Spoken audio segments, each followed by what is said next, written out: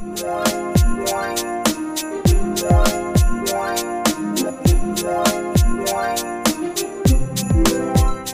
guys, welcome back to Thinking Out Loud. I'm Anna. I'm Kiera. Hope you guys are doing good today. Yeah, I hope you guys are doing good. I'm not. I don't know if you could tell, but I'm kind of sick, but it's okay. We're gonna get through it. It's not Corona, guys, so don't you worry.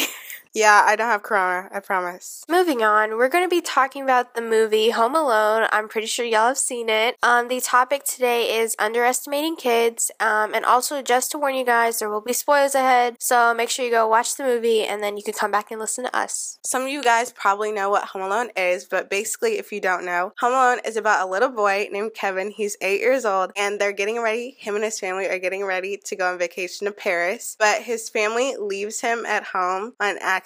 So he has to go through 2 burglars who try to rob his house on Christmas, and he has to fight them and basically do a bunch of shenanigans so he can keep them from robbing his house, and his mom tries to get back home in time for Christmas so he can spend time with his family. Now let's talk about some scenes from the movie. So in the very beginning, Kevin's family is kind of packing to go on a trip, and Kevin is basically, he's just confused and he doesn't know what to do, and everybody is just kind of hating on him because he's a kid, and they're like, oh, like, you don't even know how to tie your shoes, you can't pack, like, you don't know what to pack, or blah blah blah. So, you know, they're all kind of hating on him, and he's just there like, but my mom usually does all my work, so I don't have to do anything. Yeah, this is kind of sad because, you know, everybody's hating on Kevin, and, like, he doesn't know what to do. He's the youngest, so it's kind of really sad. Yeah, definitely. Like, Kevin's such a child, obviously, and he doesn't know what he's doing, but, like, nobody is helping him, and that's kind of, like, hard as a kid. Like, oh, you're just a kid, like, nobody's gonna help you because everyone thinks that your mom helps you do everything, which is kind of true at some points. It's kind of bad for the kid because, you know, the kid kind of feels like, oh, everyone's picking on me just because I'm younger, and, like, I can't do things that they can do, you know? The next scene we're going to talk about is the famous filthy animal scene. This is when Kevin first meets one of the robbers, Marv, and one of the robbers tries to break into his house, but Kevin uses a movie, and he uses the line, "You filthy animal," and he scares the robber away with some firecrackers. Yeah, I definitely think this scene kind of shows, like, kids can be smart, like, and you can't just underestimate them and think, like, oh, like, they don't know anything, they can't, like, do anything. So it's like, you know, like, Kevin really showed up, and he was like, you know what, I can do this, and I'm a kid,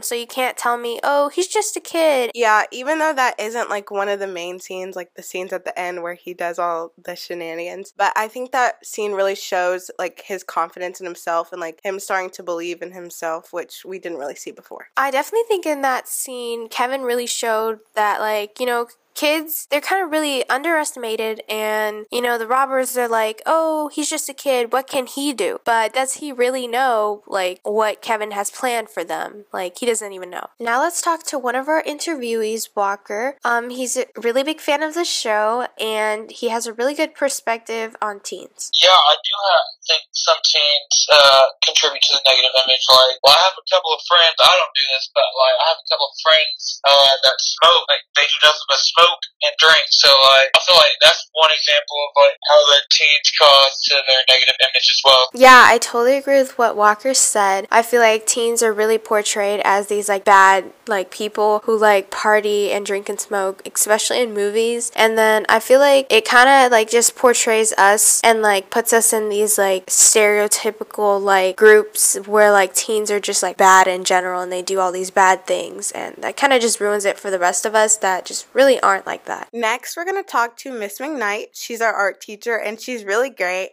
and has a lot of experience with teens. I think that's bogus. I think we've all been, you know, adults have all been teenagers before, and so we've all been in the situations y'all have before. I mean, obviously not the exact same ones, but, you know, I think if an adult has a poor opinion of teens in general, then they've just kind of forgotten what it was like to be young. Yeah, I totally agree with what Miss McKnight said. I think you shouldn't really group all teens together and think they all think the same and, like, are the same. Just exactly like you shouldn't group, like, adults together or, like, young children together. It wouldn't make sense. Since it is the Christmas season, we just wanted to give y'all a little something here and there. So we asked our interviewees what their favorite thing about Christmas was. My favorite thing about Christmas is just getting to be around your friends and your family, having time off of work and school together. And then I come from like an Italian Hispanic family, so cooking is also really important. And so I love the holidays because I like cooking and I like baking a lot, and it gives me an excuse to get to do those things and not have to eat all of that stuff myself. Not that I don't like eating, it's just at some point you're like, man, I made 46 cookies and I probably shouldn't eat all of them by myself. My favorite thing about Christmas, probably, I know I shouldn't say this, I'm gonna sound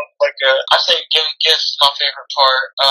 Just like, I like getting new stuff. I just like the feeling of getting something new. My favorite thing for Christmas is just like the season and the atmosphere. Everybody is so giving and so nice, and like I love just being inside my house and getting warm and like drinking hot chocolate and watching Christmas movies. It's really fun. Okay, so my favorite thing about Christmas is definitely just like the things that you do during that time. I love like decorating the house, like decorating the Christmas tree. I also love just like listening to Christmas music and like just getting in the whole spirit and just like ready for anything, and like just watching like Christmas movies and like obviously spending time with family and friends. Now that we've heard from our lovely interviewees, let's talk about some honorable mentions from the movie. First, we're going to talk about Kevin going to the store. This was iconic. We loved it. Him just like shopping around and like the cashier literally looking at him like, oh, this is a child. What is he doing buying groceries? You know? It was so funny. Yeah, that scene was really funny. Just him like walking around town and doing all the things he needs to do before like all the shenanigans. That was really hilarious. But anyway, the next scene we're going to talk about is when Kevin goes to the church and talks to Old Man Marley.